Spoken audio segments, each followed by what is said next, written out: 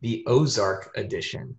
So it's going to be a joint effort of two bros-in-laws, Vince Mercandetti and Jake Schwartz, attacking the Ozark journey from seasons 1 to 3. A lot of shit has happened over the course of this show. And we're going to get into a little bit of Man, freezing up over there, Jake. but before that, your initial thoughts on this bad boy. Hey, I wanted to start off by saying we're not making any sort of political statement with our hair. It just happens to work out that we both decided to just shave all of it rather than deal with the many pains of the quarantine. So nothing to see here, but I do like the solidarity between us. Going like Jonah season 2 with the shaved head look, right? That's right. Yeah, I forgot about that, which is probably a good segue because I don't remember, like going into this season of Ozark, I didn't remember 90% of the first 2 seasons. And I don't know if that's an indictment of me or the show, but this season may be a top 5 season of any show I've ever seen in my life. Like, I think that's how drastically better this season was than the first 2 of Ozark. Oh, absolutely. Yeah. So this season 3 definitely is up there with any great season of all time. And just to catch you guys up, if you haven't been watching the show, the basic plot of the show is that Marty, who's the main character played by Jason Bateman, is basically laundering money for the Mexican drug cartel out of Chicago, Illinois. And his partner, being the idiot that he is, decides to try and scheme the Mexican cartel by shaving some money off of the money that they're laundering and taking it for his own. I think in addition with some other folks too. There's like a dad and a kid. I can't remember that far back either, but it's to the extent of like $8 to $10 million. So it's a huge chunk of change. Yeah. So anyways, Marty, so they get caught in one of the best first episodes of any series of all time. And the connection, I guess the cartel from Chicago to Mexico, that guy is leading it up, brings them to like a warehouse to interrogate them, kills his partner's wife immediately by shooting through the bathroom door, then goes on to basically kill the others and makes a deal with Marty, who just found out his wife has been cheating on him for a very long time because he hired a private investigator to do so. Makes a deal that basically Marty's going to go to this faraway forest / rainy retreat in Missouri called the Ozarks, and where they will actually continue to launder money through there for the Mexican drug cartel. And Marty takes his family there. They move in, and pretty soon they all find out about what's going on, even the kids, and we're taken into the madness of Marty and his family figuring out how to survive in the Ozarks with the Mexican drug cartel, and a whole ton of shit happens. And lost in an explanation was the most disgusting form of torture, which was ripping out Marty's toenails, which is still sitting with me. Oh. But there was one scene in this season that was even worse than maybe the worst thing I've ever seen on television. We'll get to that in a little bit. But that's a good explanation that pretty much brings us up to speed. But so this season is like the first one, I think, where they're really settled into the Ozarks. Yeah. They've got their casino business now. It's an easy way for them to clean money. They've got all the pawns in the right place, if you will. They're in with the police a little bit. They're in with the local government a little bit. And all of their enemies start the season at least pretty weak. Like Darlene, who was previously a huge pain in their ass, already killed her husband. She's got no real like beef, going on, if you will. But you can tell throughout the season she's kind of playing the long game, trying to rebuild so she can come after the birds because she hates them. And then, and then Charlotte and Jonah. This is maybe my favorite part of the show, and it's my favorite part of any kind of survival-esque show is the like teenage kids because they always react the same way. It's like on one hand, they grow up super quick. Like Jonah knows stuff about extorting things and money laundering like way more than any other kid should. Or He maybe starts laundering in season 2. yeah, like he's totally into it. Charlotte's totally like jaded by it, but they grow up real quick. Like from season 1, if you look at them in the first couple of episodes to now, they grow up very quick, and they also grow up very jaded, which always cracks me up. But what was great about Jonah this season is that the way his character's written is perfectly realistic, because he, on one hand, like mature beyond what he should be, but he's also like, my dad used to refer to it when we were teenagers as we would form jerk dust, which was just that when you're a teenager, you kind of think that you know it all. So he always referred to it as jerk dust. He's like, right around when you reach your late teenage years, you're at maximum jerk dust. You just think you know everything and you don't. And I was going to take that a different way. No. Knowing what your infatuation is, it's like jerk dust. Yeah, we're not like that. And then it gradually goes away when you're in your 20s and you like live a little bit. So that's what Jonah is in the stage of. He's like maximum jerk dust. Even though he's 14, he's acting like he's kind of like a normal 17 or 18-year-old kid. Yeah. He just is totally naive on one hand, but on the other hand, he wants to like overcompensate almost. So that it appealed to me all season watching how that character was written.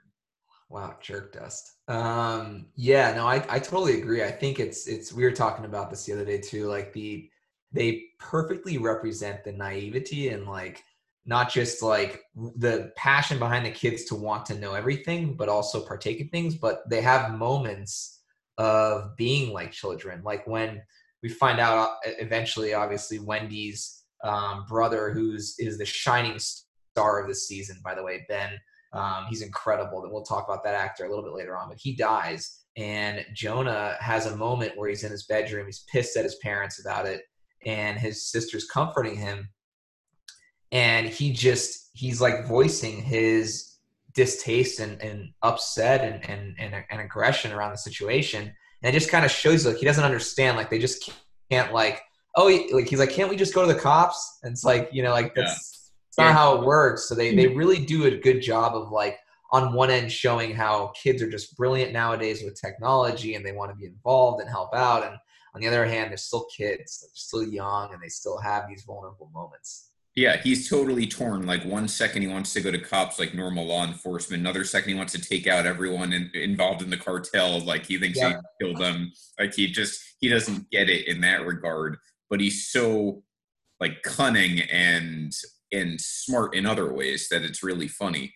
It's just funny to watch because that's when you've got really great writing on a show, is when you're like, that's exactly how that person would react. Because way too many times we watch television and it's just like, that's just so stupid. Like that's not how it ever happens in real life. But I think that they really nailed the dynamic of each family member, and introducing a new family member, Ben, who just was pissing Emmys throughout this season, as far as I'm concerned. Every scene he was in, just the next one became progressively better. And and I think like these, all these like drug cartel shows and like Breaking Bad obviously is one of the most popular ever. The Wire, like they all have these characters that truly personify emotion. Mm-hmm. And I think Ben just captured that overall, but he also carried the crazy volatility and different types of emotions as a bipolar person. And just it was wild to see him go from one end of the spectrum to the other. And you were just glued to your television and watching him act and perform, but you suspended your disbelief completely because the character itself made such awful decisions, but also made very humane decisions for like, if someone was to find out their family is intensely involved in this money laundering and drug cartel and killing people and all the great things that come along with a story like this, his reactions are pretty realistic, but he just continues to drown himself. And when he showed up at the lawyer's house, who's Helen, for the cartel, and just calling her out in front of her daughter and exposing her to her daughter, you knew that was his death sentence. My ass was clenched that in. Yeah. I'm watching it and I'm like, oh, this is so cringeworthy. Because you're right. Bet you watch Ben and you love and hate him in every scene because you're just what is going through your head? And we literally don't know because we're not bipolar. But it's also like on the other hand, you're like, God, he's like such a great character. Like he's really good to Jonah. He's exactly what that family needed was a little bit of like family and and shielding the kids to a degree and like having some reasoning. Like he had a little bit of reasoning outside of drug cartel world, which I think they needed. But on the other hand, you're like, can you just stay in the freaking car and stop ruining everyone for once? Stop using your cell phone. The jerk dust store has called and they're running out of you. Stop doing all this, please. He just kept that was, and you talk about like cringing. I mean, the show does such a good job of making you cringe with excitement. And like that, the whole drive with Wendy taking her brother and she doesn't know where she's taking him. She's like, I need to take him away. And that whole road trip is just so cringeworthy, from when the cops pulled him over to when they went to the gas station. He gets a burner phone, starts making phone calls and apologizing. And like, he just terrible decision after terrible decision after terrible decision. It's super interesting too, because like he first shows up and you're like, this guy's awesome. Like he's the uncle that you want, right? Like the uncle, like you want to hang around, like Jonah, he's like, oh my God, he's the coolest uncle in the world. And they just like his personality, they flip it on its ass. And he just goes from 0 to 60 in the other direction. Yeah. This is what I'm wondering this whole time, too. I'm always wondering stuff like this when I watch shows like this. Does this set the bipolar community back like 20 years? Or is it helpful to be like, wow, can be a really serious thing if it's not treated? Because he's off his meds. So it's not like every bipolar person's going to act that way. And I'm sure even on their meds, they're not all going to act the same. You can tell I have no one bipolar in my family. But on the other hand, it's like part of you is like, God, this is so freaking annoying. To just like he's so drastic.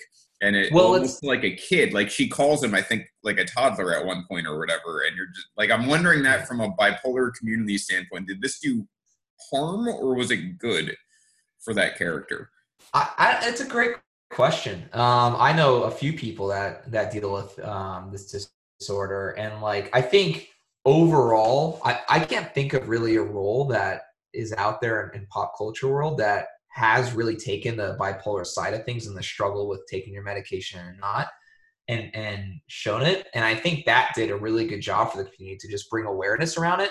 But I do think there's like little things about it, like the kid aspect of it, of like kind of being talked down to, like a child takes away from like how this person is dealing with this issue and kind of living with it and wants to be an adult. I think they that aspect, that community might not be too crazy about, but overall I thought the awareness, like knowing the complete sides of the spectrum you could go to, from sadness to anger to just stability, was very well done from what I've seen in my life. But it's serious. You got to take your medication. It's super serious. Yeah, we're getting some love in the comment section for how the character was portrayed, so it seems like it was pretty fair. Which, speaking of how the character was portrayed, you can't mention Ben without mentioning Wendy and some of the decisions she made throughout this season. Wendy, to me, kind of went to another level this season. It was before she was like a little in the dark. She had to get involved, very Breaking Bad-like when Skyler gets involved. Yeah.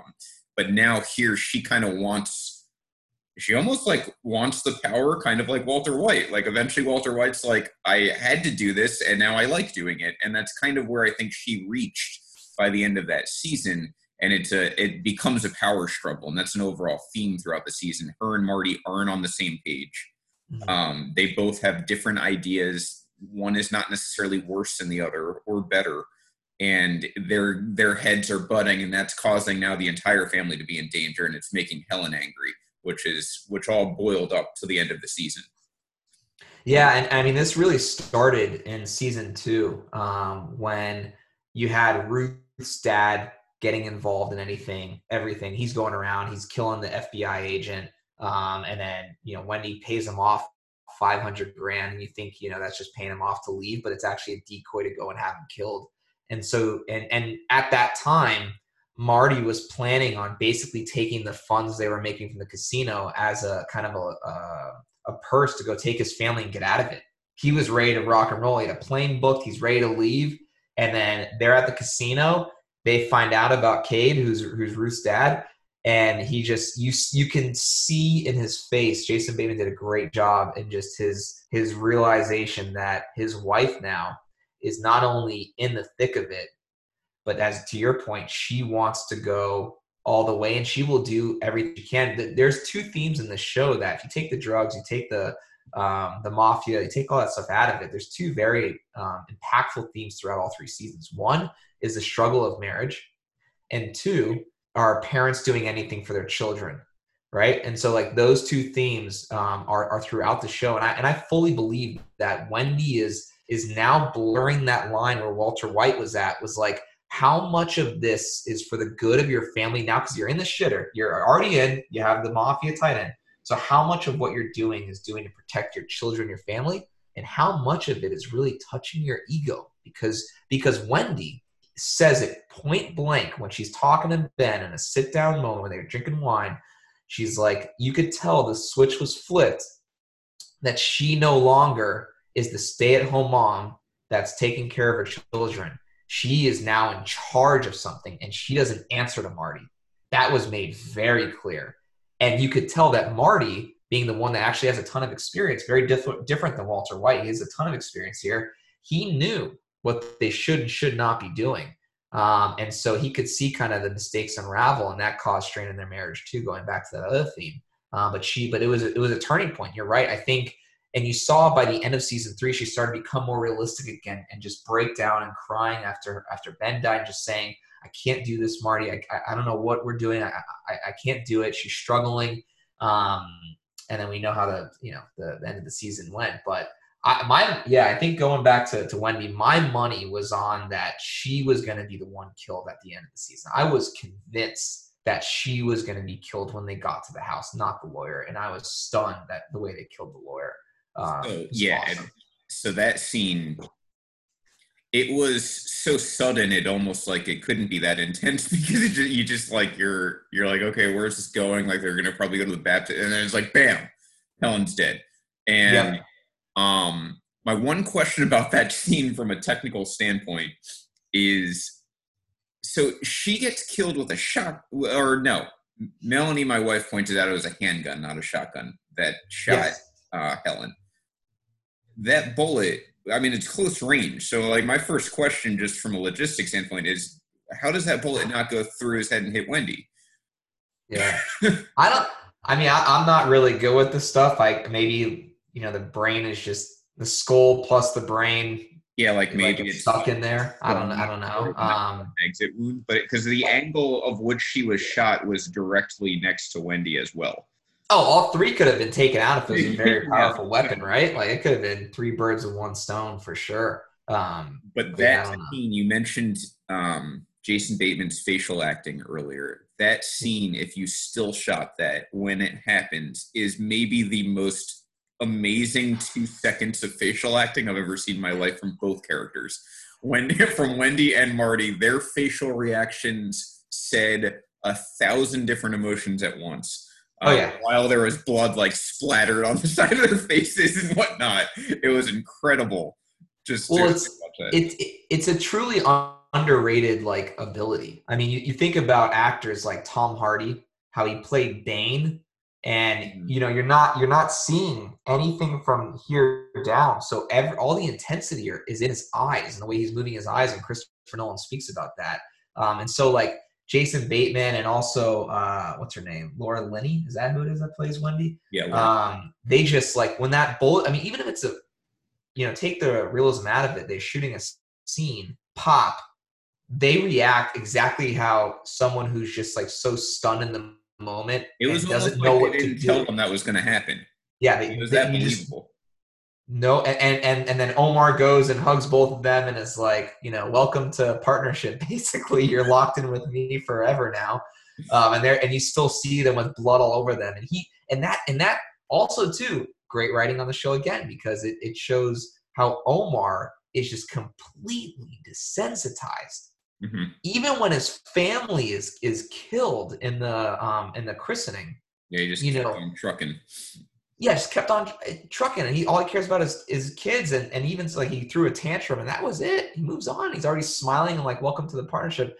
I mean, he is a great representation for a Mexican drug lord from the cartel, and like I'm just like I'm super pumped. I think this next season opens up a lot of storylines, some of which we should probably do a little bit more talking about. But Mhm. like you have now the Mexican drug cartel, this other drug cartel that was at war with them, which was a theme throughout the show. They're either silenced or whatever the case is. Maybe they're overtaken now, but you still have the Kansas City mob Yeah. with Frank, and you have Darnell and her opium fields that she's starting again with Ruth and Wyatt. And so you have all Arlene. these like civil wars that could potentially be happening. I mean, I don't know how you write the season because there's so much stuff you could do now with all the different angles. Yeah, there's a lot of parties involved. Like you said, you got Frank and his dickless son, which that was another question. Robert brings up in the comments section that He definitely got his jerk dusted off. some rounds are not designed for exit wounds. They kind of bounce around, which is very helpful because I did not know that. I don't know much about guns, so that's helpful to know. Yeah. But my other question about guns in this one was that time they did use a shotgun or a rifle, whatever you want to call it, to shoot his dick off. How do you not die from that? Is like just the shock of that is what I want to know. I have no idea. I mean, he's definitely not dead because I think his dad He's not dead. Yeah. wouldn't have reacted that way with Darnell when Darlene when she showed up. Yeah, Uh, no, he's definitely not dead. And in the scene when it happens, like you see his head kind of hangs, so you're not really sure. Obviously, I'm yeah. sure he like passed out from shock, but just I'm thinking of it logically. He gets his dick blown off. There's got to be massive blood loss. He passes out in his car. Someone had to take the time to find him, which I'm sure didn't take long because you hear the gunshot and there's obviously men all around. And then, like, what happens after that? You bring him to a hospital, and he get like, how do you? I don't know how to survive. How you survive that? It was, I don't think that I think that's like impossible to survive. I think yeah. this is I'm probably convinced if my dick was blown off, I would not be living. that close range with a shotgun. Yeah, Holy shit! No way. Yeah, I like mean, it's one thing to get castrated, from whatever means necessary, and I think every other time you see something like this in television, there's a little bit more of a believable way. But that's a close range shotgun. I don't believe it. no, I don't. Yeah, it's a good call out. I was wondering the same thing. I was like, all right, I guess he's dead from Yeah, how I that just would work. And assumed. then she shows up at the Kansas City mob's like warehouse facility place, and the dad is just like, I think he's kind of done with his son anyways because all the trouble he's caused him. Uh, Yeah, he saw a uh, money opportunity. She presented him a really good deal, and I yeah. think when you're the head of a mob family like that, that's kind of where your head's at. You're not worried about your son's penis as much as making millions of dollars. So So speaking of not dead, I know we're probably giving Ben a lot of room here on the cast, but I think he deserves it. I don't believe he's you, dead. you add this theory. That's right. Yeah, I have this theory that there's one little problem with my theory, and that's because the character was so emotionally attached to from the audience, they didn't want to show him die. But it's weird that they Nelson, right? Nelson goes to Yep. kill him. They're out in public, and so he sees Ben. Obviously, there'd have to be some sort of struggle to get him in the car, but they don't show him kill him, and they've showed Nelson and Omar and anyone else, Jacob, kill everyone that's died. They've showed on the show. They've shown it no matter how graphic and awful. When Ruth electrocuted Russ, who was her uncle, who was an informant to the FBI, who's also sleeping with the FBI. This whole gay love triangle between the Oh, FBI yeah, and the I rednecks. forgot that entire Yeah, storyline. Yeah.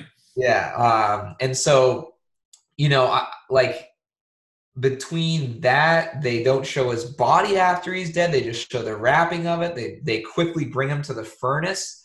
I actually believe that it's very much possible that he's actually chilling in Omar's dungeon right now, and they're going and Marty and Wendy are going to see him soon in the next season. And I don't think he's dead. I think he's a liability, but I don't think he's dead because they didn't show it. You got John Gray agreeing with you in the comment section. So when you first texted this theory to me, and this was 5 minutes after I finished watching the last episode, I was like, no, there's no way. Like, Walking Dead ruined that forever for any show for the rest of time with Glenn. And they just totally butchered it. But the more I think about it, it's actually plausible to this storyline. Because for the reasons you listed, that's why he might not be dead. But even to the storyline, if you're Navarro, the very act of Wendy selling out her own brother, basically, like that is the ultimate form of loyalty, is she realizes how much of a liability her brother is. Because remember, she's in a pissing contest with Helen to prove loyalty, basically. That very act would have been enough if I'm Navarro to be like, okay, she's in my pocket. Like, she's not going anywhere. She's willing to have her own brother killed because she gets it. And so for me, the motive to kill him, though it would be plausible if he did, isn't necessarily mandatory. And to your point, they very easily could have filmed it super differently. Mm-hmm. He's outside of a restaurant which had people in it. It's not like it was completely empty. So even if you have a silencer type gun, like dragging a grown man, and Ben's not a small guy, dragging a grown man across the parking lot's not going to work, but I think they said that he was actually he took him into the car. Now, if you're Ben off your meds, we've seen how crazy he was acting. I just can't believe that you can silence someone enough to get them into your car, drive away, have him not like get you in a car crash or something, and then kill him there. So in either scenario, it doesn't make sense to me. He's also no slouch. I mean, they made it evident in the show. People all season. He could fight. He could fight and hold his own. And not to say that, Nelson's obviously this like hitman, silent killer that just can't be stopped. But like, it just when you produce a show, you're very particular about showing certain angles and showing something as far as foreshadowing goes. And they made a decision to consciously show Nelson get out of the car, stare over at Ben. They have the camera on him for a while, flip the camera over to Ben and have his reaction to Nelson and end there. Yeah. And that to me is on purpose. And I don't think it's on purpose to get across the message of you're dead now. We already knew that. We already knew that was happening. So you didn't need to get that message across. Right. I think the message that we're trying to get across is leaving it open for interpretation, or to bring Ben back, to reshoot that scene and bring Ben back, which would be awesome, because I don't want him to go. I love his character so much. I want more of him. So I hope he's still. Melanie brings up the point they didn't show Sue dying either. They did show her. But again, it's not just how it played out. He doesn't need to die to advance that storyline. Like, just the thought of him being dead and knowing what Wendy did, that was enough for Navarro. And this is a good opportunity for Navarro to go back to the birds and be like, there's some common ground here. Like, I didn't kill your brother. I just made him go away. So, it's almost like a trust and trust, and he doesn't need to do that. But if you're into new beginnings, which was the specific phrase at the end of the season, that's a really great peace treaty in my mind. Oh, yeah. That's about your brother. I didn't kill him. And he's not a problem anymore because he's been taken care of, whether he's in a dungeon or whether he got exiled somewhere or whatever the case. Helen's dead, so there's no one threatening. Now we got to deal with Darlene and her. Basically, she's taken over the Kansas City mob now. She's got them in her pocket, and that's what I see coming to a head probably either in the next season or the season after. Yeah, and Robert Michaels said he could have maybe disappeared via the way Marty lined up at the end of season 2, which is not a bad thought. He had the plane to take them away from there and kind of get new IDs, new personality, or new names and stuff like that. I do think it's very interesting. Omar Navarro, like I still don't have him pegged. So I like, I'm still learning about him. And I was going to ask you earlier, like, at what point do you believe Omar made the decision to off Helen? And do you think that the casino licensing title, all that crap with the birds that she was saying she wasn't going to do, then she wound up doing, do you think that was a catalyst because it was kind of going around what he had agreed to do?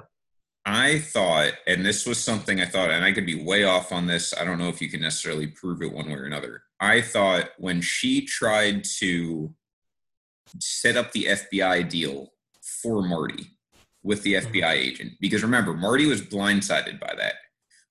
He didn't know that deal existed for him to be exiled. And that might have been Helen's way of getting rid of the birds, getting what she wants. She takes over the casino. She gets all the operations, whatever.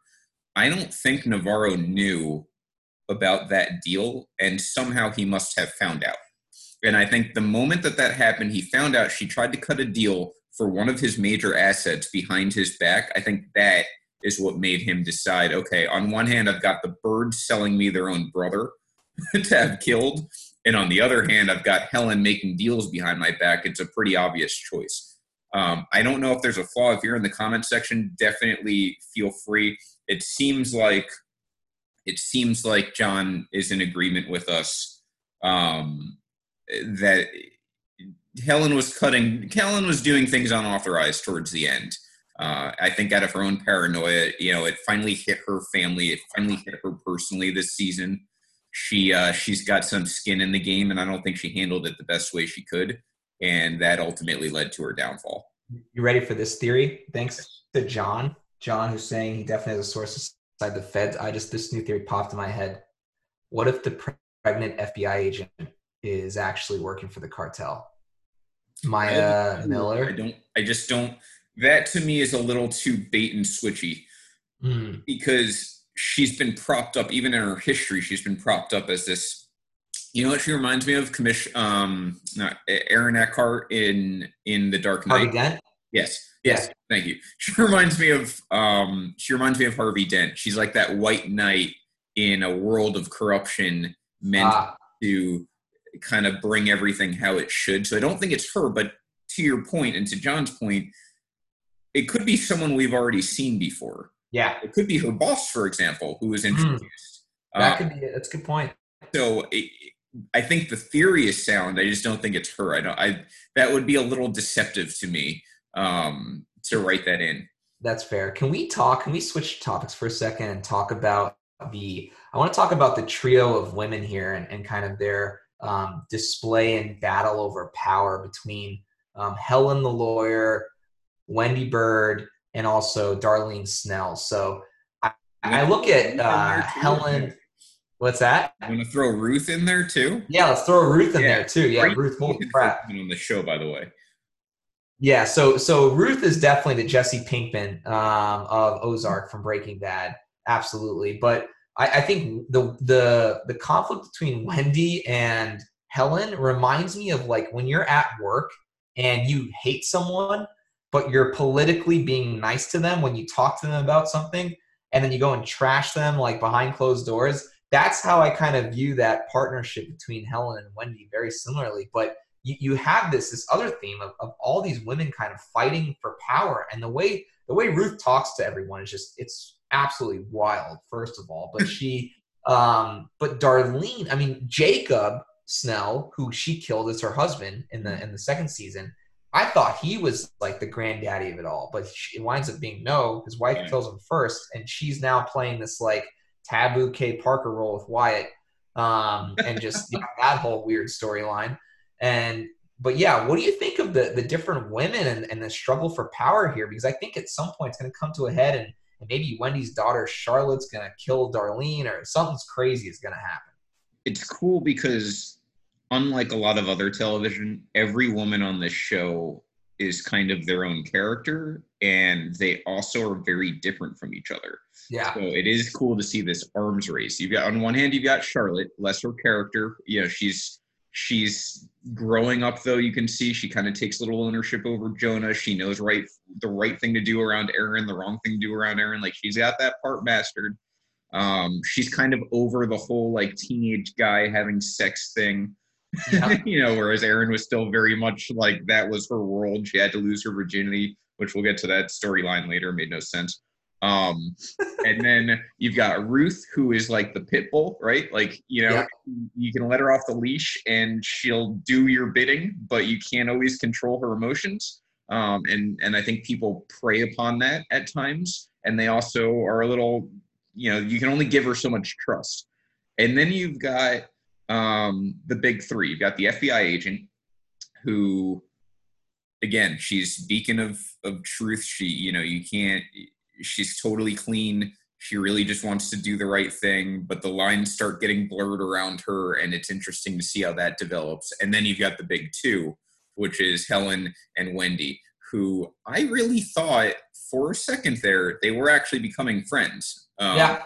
I think that was legitimate and genuine. I don't think either one was trying to play each other, which is a rarity for them because they've manipulated so many different things that you don't know like any emotion until you see Wendy break down over Ben that's legitimate anymore. But I thought that they were getting close to friendship, and then the kids kind of muddied the waters and whatnot. Helen is the classic case of totally in denial that her kid could do any wrong. I thought they nailed that part of her personality great. She's like an evil Jane Lynch from 40-Year-Old Virgin. Yeah. She's got quarantine hair with Navarro. That was a big observation I made too. They fit right in for just total, like, they don't give a shit about their hair at all. Helen and Wendy were a great dynamic for a while. They were getting shit done together, and then like almost their egos got in the way of each other, and then they decided they couldn't coexist. And Helen, like, the second anything gets too close to jeopardizing anything that she's got going on, whether it's her ex-husband, whether it's her daughter, whether it's whoever, she cuts it out. Like, that's her solution. Wendy plays kind of a little bit more of a long con with everything, and it's a slow burn with her, but that was a great dynamic, and I thought it all played out again how it was supposed to, which is why I think it was such a great season. Everyone kind of fell into the place that I felt they were going to be, based on how the plot developed. And Darlene, I left out. She obviously is some sort of mentally ill. I'm not going to diagnose her. She's got something way off about her, but she is so much smarter than I thought she was. Oh, yeah. Last season, in season 2, I was like, all right, she's like crazy. She just is so impulsive. She's gonna torpedo everything. And this season, you can tell those wheels are turning. Oh, yeah. She's playing a little bit more chess than checkers, and it's interesting to see where that line is in her intelligence. And she's got that big ass Southern chip on her shoulder. She does not like the birds because they're from the north and not from the local area. And I love that plot line because, again, that's exactly what I would imagine you'd run into in that sort of situation.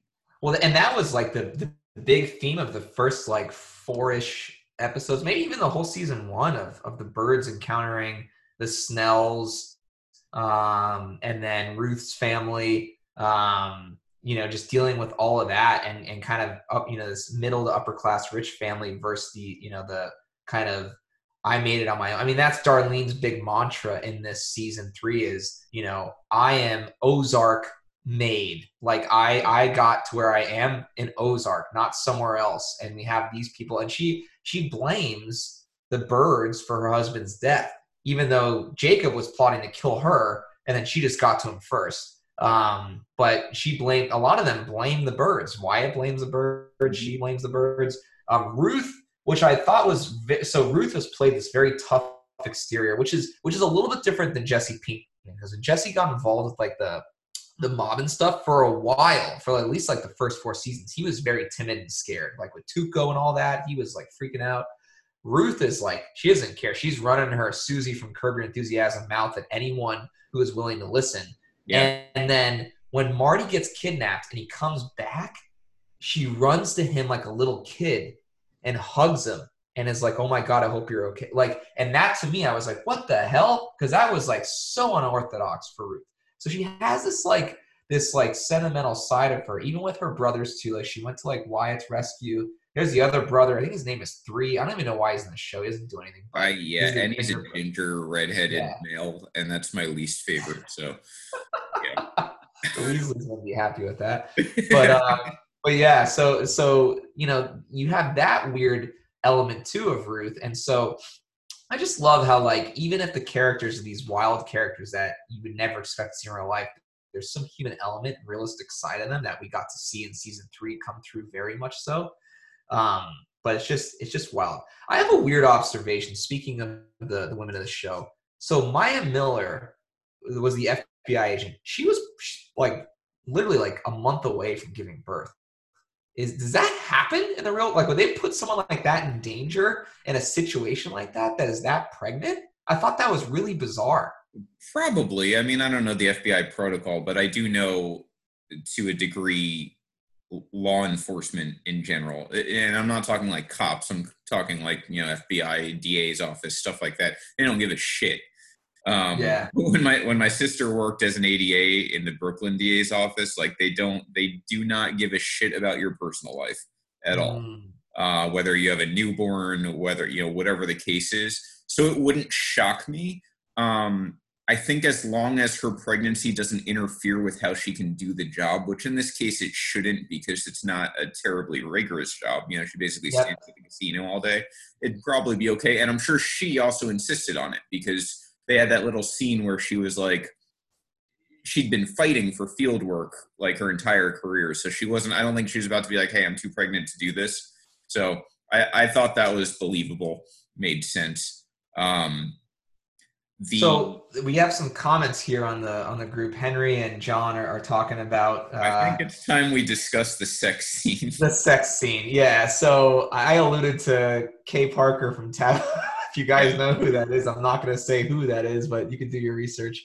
Her and Wyatt have one of the most uncomfortable sex scenes in the history of cinematic. That was really bad. Yeah, it wasn't good. You have like Wyatt, who's like this. It's like if Daryl from Walking Dead was like 17 years old, it'd be Wyatt. Yeah. And then you have like Darlene, who's just every character from Walking Dead. But it was just so awkward. But that being said, I loved what you were telling me via text message. You felt that was on purpose. You don't think she's actually like catching feelings or wants to be with Wyatt, that she's doing that to take in Ruth. So I'd love to hear you talk about that more, as I thought that was such an interesting theory. Yeah. So yeah, I'm super woke now on Darlene and her mindset. Yeah. So she's having sex with her. So Wyatt, again, let's put him into context. He's still a teenager. He's as well read as it probably gets in the Ozarks. He's not your typical grown up farm country boy. I think he would go to college and stuff like that if he had the means to. He got into Mizzou. Yeah. So, I mean, he's a smart kid, but he is a teenager. And I think Darlene saw an opportunity where she knows Ruth at this point is Marty and Wendy's right-hand woman. And she also knows from knowing that family that she's a loose cannon and can be easily manipulated. That's what I talked about. Ruth is a giveth and taketh away personality. Yeah. Great on one hand, but also susceptible on another. So she gets to Wyatt and she has sex with him, gives him something every teenage boy wants, which is sex, because he's probably a virgin at that point, I would guess. Can't imagine any woman coming to his trailer park living with Ruth and like 19 other people. So, she puts him in her pocket with her Kmart bra. That maybe grossed me out as much as her being old, is that her like undergarments matched her being oldness. And then like I'm watching that, I'm like, oh, that's exactly what I thought her bra would look like. It's disgusting. So she put Wyatt in her pocket by having a sexual relation with him. And, from her standpoint, like, who cares? I'm sure that's the best sex she's had in a while, considering her husband's dead. And then on the other hand, definitely like looking like like a classic cartoon grandmother with those. My ass was clenched for that scene for a totally different reason. But so then and then on the other part, she's got Wyatt's trust, and with Wyatt's trust comes Ruth, because that's like the only person Ruth trusts. So now she has, again, think of it like a risk board, right? She's got all of these different continents now with these soldiers. She's got the Kansas City mob.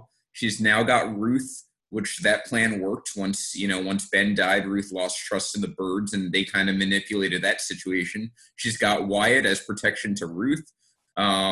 If Ben came back, I'm sure she would have Ben. And she also has the local police and things like that, and the FBI is not on her tail. So she has everything locally working for her. The Byrdes have the cartel. So, I mean, I think that's a dynamic you've got. But, yeah, I didn't think that was a totally genuine – because, again, she's a little crazy. I don't think she's in love with Wyatt, and I think he's just teenage boy enough where he got some sex and he's going to be in love with her, and that's exactly how she wants it. Yeah, it's really interesting. And I think that theory, when I first heard it, I was like, I think she just was like jonesing and it happened. She's lonely. But then as you talked about, I started to like think back to when she was admitting to Wyatt what she did to Jacob, and that like you could tell it kind of freaked him out in the moment. But he was, at that point, he was so manipulated that he wasn't going anywhere. And so the shotgun to the dick for Frank Kozlov Jr., that was absolutely to get Ruth. And so I do agree. I think Ruth is an interesting key to the puzzle. They made that very obvious since season 1 that she is the key to everything. I mean, you had Helen probably behind Navarro's back going to Ruth and saying, hey, if Marty is no longer, if the Byrdes are no longer a factor, could you run the casino on your, like, that's kind of like the Jesse versus Walter White for Gus Fring. In motion, yeah. Exactly, kind of like seeing what they could do as backup plans. Oh my God! I just read Robert Michael's comment. He was responding to our talk about the sex, and he said they have the same body and hair. I couldn't tell who was who. Yeah, look, I went to 4 years of college. I've seen a lot of screwed up shit from videos sent to me, shock value, dares, challenges, shit like that. In fact, Steve Barretto was my roommate in college. He's in the comment section right now. I have not seen anything except maybe like the 2-girl, 1 finger, 1 melon type stuff that was as disgusting as watching that sex scene. And there wasn't even genitals shown. That's how repulsive it was. Just Darlene, like, she's just one of those people you feel like if you like touch her, she's just, I pictured a cold, like everything was cold and fragile and smelled weird, like just yeah. Oh my God, it was repulsive. That classic like rose / musty like grandma smell. Yeah, like I bet that bedroom smells like antiques. Like if you go into an antique. Oh yeah. Yeah, she's probably got like antiques and potpourri. Yeah, she's got like super expensive furniture that's like 100 years old that smells bad. Oh man, everything about that was disgusting. Wyatt's kind of like a meth Steve from Stranger Things. Oh, that's good. Yeah, I can see that. Yeah. So he also has quarantine hair. They did a great job fitting everything like into quarantine, even though it was filmed way before I'm sure any of it happened. But yeah, so here's the other plot line. Everyone who knows me is going to love this part. How much did penis play a role in this season? You think about as far as like Wyatt plays a role. You got Frank Jr. having his blown off. That plays a role. And then you also have the whole Erin Virginity plot line. She's like just salivating for it, and that plays a major role. Well, there's number 4. There's Ben struggling to get it up with Ruth when they finally have sex. His erectile issues as a result of the medication, that causes him to go off the meds, which causes him to be a liability. Oh, yeah. This entire season, though the women in my mind were the MVP, the women in Ben, it was Dick was the main catalyst for this entire season. And the Erin Virginity plotline, now is the time to address it. I don't get it. Like, it didn't do anything for the actual season except put her in the line of danger, but that guy ends up dying anyway. There was zero need for it. There literally was, like, when you texted me that, I was like trying to figure out why that was a relevant connection. Like, well, it lures in the guy that tries to shoot Jonah, so that shows Jonah be strong, and it maybe makes her vulnerable to kiss Jonah. But she could have done all that regardless if she was a virgin. Yeah, there was no reason for that. The only thing I can imagine is they really wanted to illustrate like not how bad of a mother Helen was, but how much she didn't know about her own daughter. Um, Okay. All but I right. don't. But even that, like, it was just I don't know. It seemed like such an over the top. Like Charlotte losing her virginity in season what was that 2? Mhm. Um, when she has sex with that dude on the boat, which again was so random because we never see that guy again. Um, that I can that to me was like her losing her innocence, right? As her Yeah. entire family starts to fall into whatever it is. But Erin like just craving losing her virginity to the point where she told her mom like the reason she was seeing him was he had a big dick. Like that was such a weird part. Uh, Oh, I always don't get that. The whole virgin it goes from virgin to slut overnight. Like she's like, oh, I'm this virgin, and then she's like disobeying Charlotte, like drinking beer and wanting to have sex with this guy that she's met for the yeah, I first mean, I time. think she was acting out. I thought maybe they had mentioned she goes to an all girls school in Chicago, Yeah, I guess it could or be. Catholic school at Yeah. the very least. So I think that was just her kind of lashing out against all these rules her mom probably has on her. John brings up that it was used to build up Jonah's character more. So I thought, John, to your point, I thought Jonah was going to have sex with her, and it was going to be like both of them Yeah. shit. And then Well, that I thought that was going to cause problems with Helen and Wendy, but instead it's just a well, random kiss. yeah, that's a good call. And I what I wanted to get to was kind of Jonah's character development here because they're like he's obviously become they're trying to make him this like Carl from Walking Dead. There's a Yes, lot of very like Carl like. AMC tying into this show. I think Jason Bateman's like so Jason Bateman writes and directs the show. I think he's a huge fan of like AMC for some reason. Um but but Jonah, we talked a little bit earlier where he goes from like the sweet kid to like now doing some money laundering. This season, he's doing cryptocurrency trades. He's got money Yeah, stashed in that. He's got a drone spying on people. He's getting super. He's got this. They keep showing him with a gun every season. He's doing something with a gun. yeah. We'll talk Buddy, who about we that didn't even scene in talk a about, second. Buddy, who is the old guy that came with the house. He taught him how to shoot. He saves the family in season one by killing one of the cartel guys.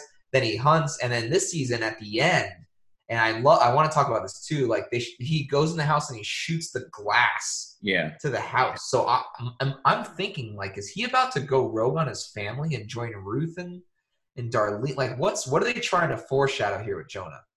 he's got a lot of pent up anger, and I think it's Yeah, getting to the point where he can't, in his little 14-year-old brain, control it anymore. Which is totally. I mean, you look at the stress every single one of those family members is under.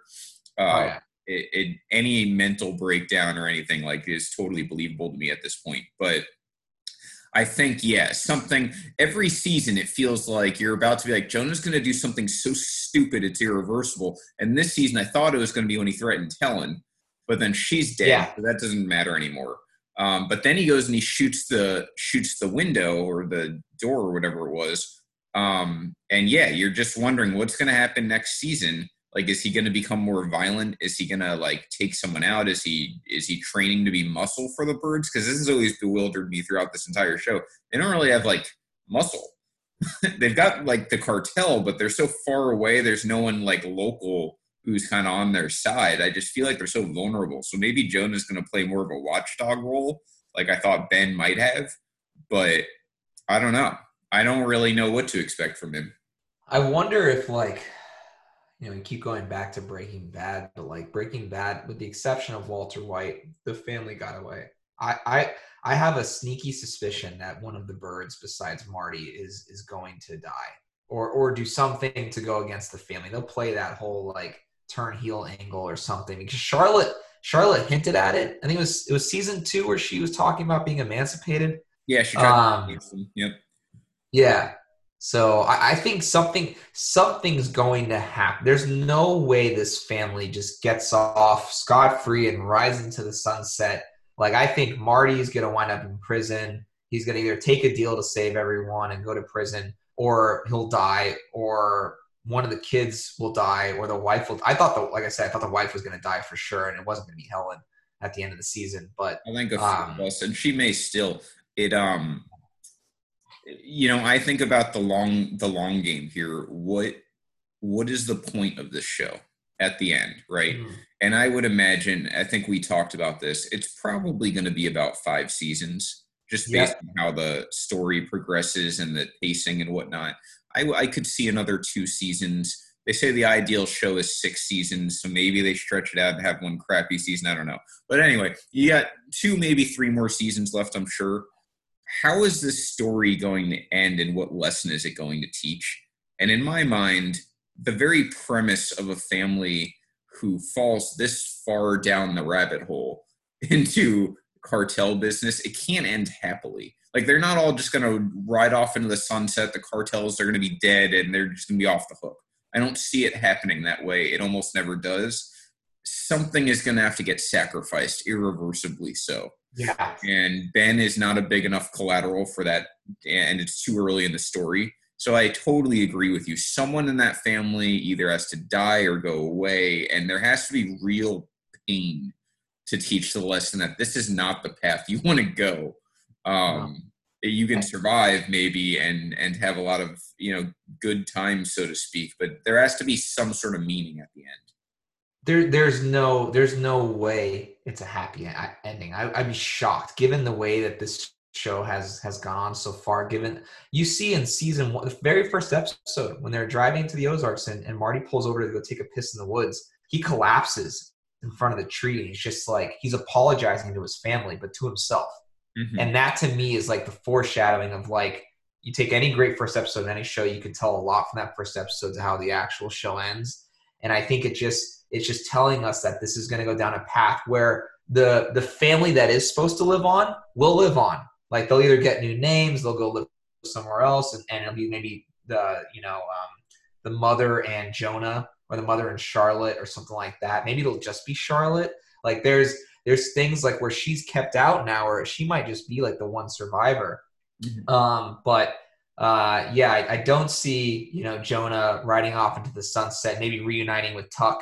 I don't know if you remember Tuck, but he was the like mentally disabled guy who gave him firearms in the first place. Yeah. So I don't know where he went, but he's not there anymore. I think one of our Facebookers called that out.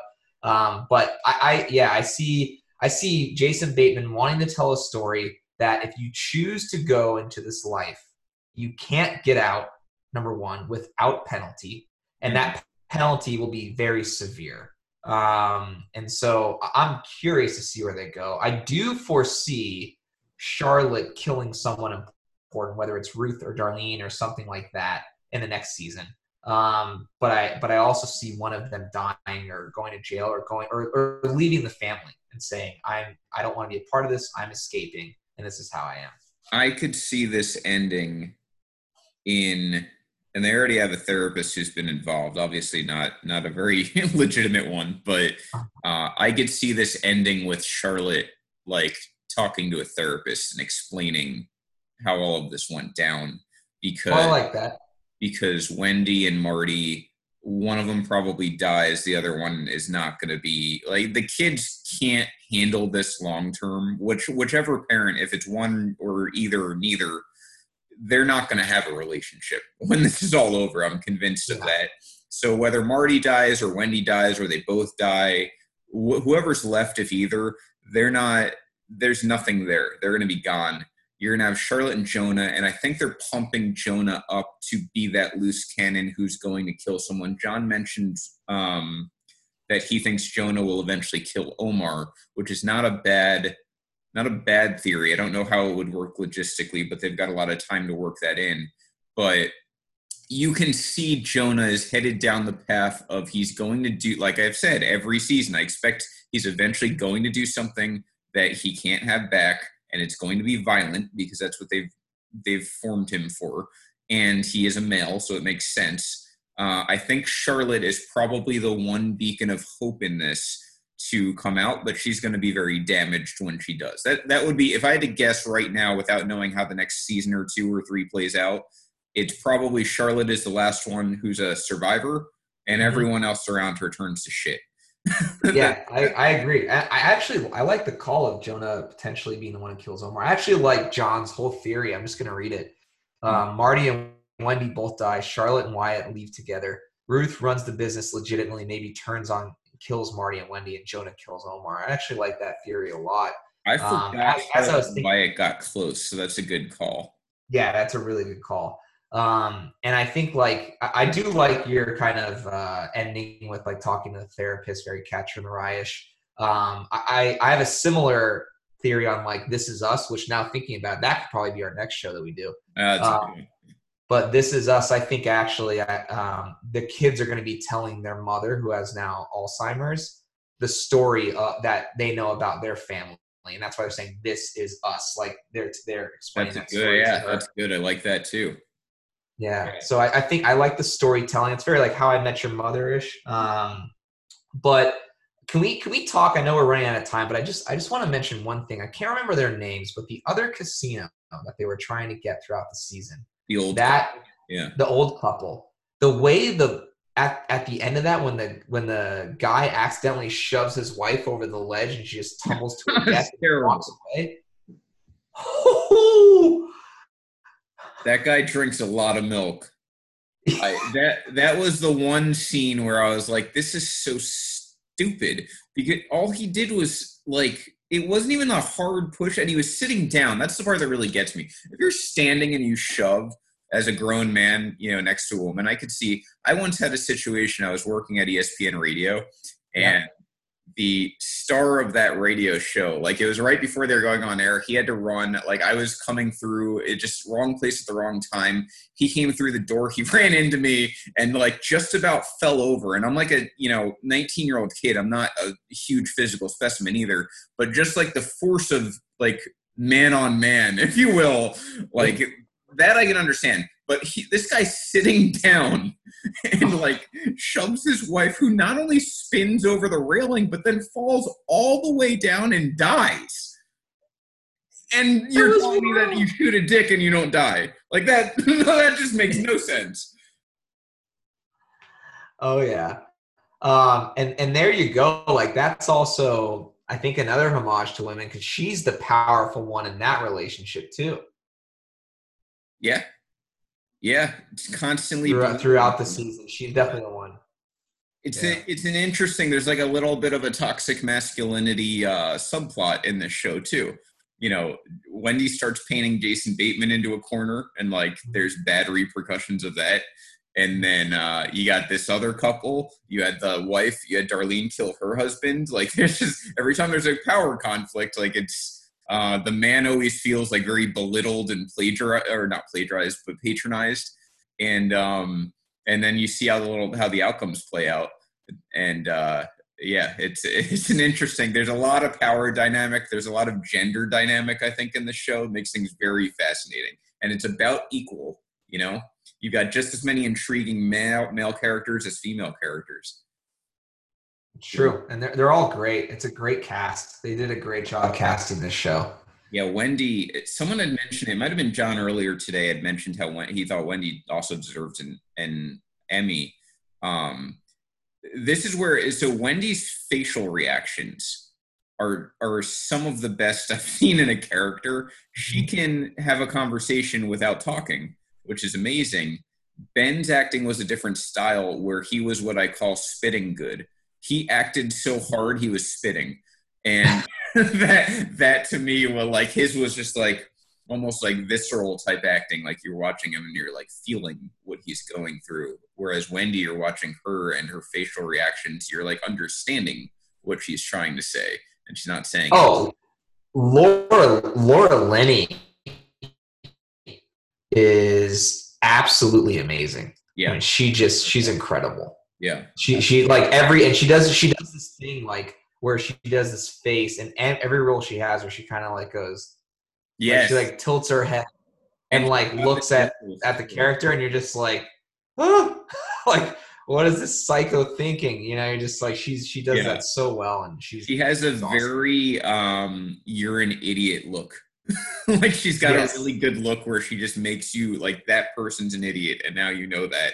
And she's got the whole dimple thing. So what she does really well throughout the show is she plays this like warm, almost like housewife type persona.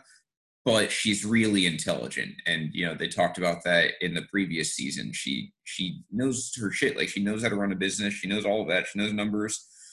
Not as well as her husband as far as the numbers are concerned, but yeah, she definitely plays off a lot, and she does it mostly with her face, and it's very fun to watch. Very, very awesome. So the last thing that I'll mention, I know we're running up against time here. The last thing I'll mention is that there is this trending approach with these drug cartel shows where you take an actor known for comedic roles for the span of their career and you throw them into a central character where they're now the dramatic and, you know, intense character, and they're like their career shifts, you know, to this role. So Jason Bateman, Bryan Cranston, they're both very well known for their comedic lives, and they shift dramatically to this. You know, I don't know who's next to take on a similar role, but I thought this was very interesting. I think, you know, Jason Bateman's doing a hell of a job. I think he's doing great. He's playing the role perfectly. Yeah, he put himself into a role that I think he can handle really well, and that he doesn't need to have a wide range as far as acting goes. He just needs to be that lovable dad figure, you know, innocent. He's got a really innocent, the blue eyes, I'm convinced. You have light eyes, people automatically trust you more. He plays that role. He's very, you know, you see Jason Bateman on the street and you're like, that guy's probably smart. He's probably a good dad. And he probably, you know, is like innocent in a way. And it's like, he's the same character kind of on the show, except obviously we know that's not true, but that's how he comes off. And it serves an advantage when it comes to the FBI agent. I think he's currying a little bit of favor where, like, she's starting to trust him more, even though he's trying to basically manipulate her career. And Wendy kind of is pulling the same thing on her side because she's got the dimples. So yeah, it's he's put himself in a nice spot with this show. It's like Dark Knight syndrome. Ever since the Dark Knight came out, we now need like an edgy version of everything. Now we're getting that with our big actors. So yeah, I'm curious. It would have been Robin Williams. I could tell you that up front. If he was alive, he would be in one of these shows and he'd probably do a fantastic job. Oh, absolutely. Yeah. Oh my God, man. I'm with you though. Yeah. So anyway, well, this has been a good discussion.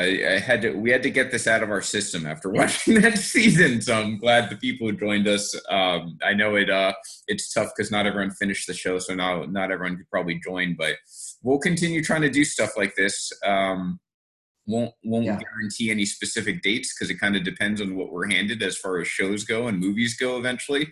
But yeah, this is fun. We'll do it, you know, hopefully monthly, something like that. We'll see how it goes. Hell yeah. Yeah. Sounds good, man. Thanks, guys, for watching. Thank you, guys. Have a great rest of your night.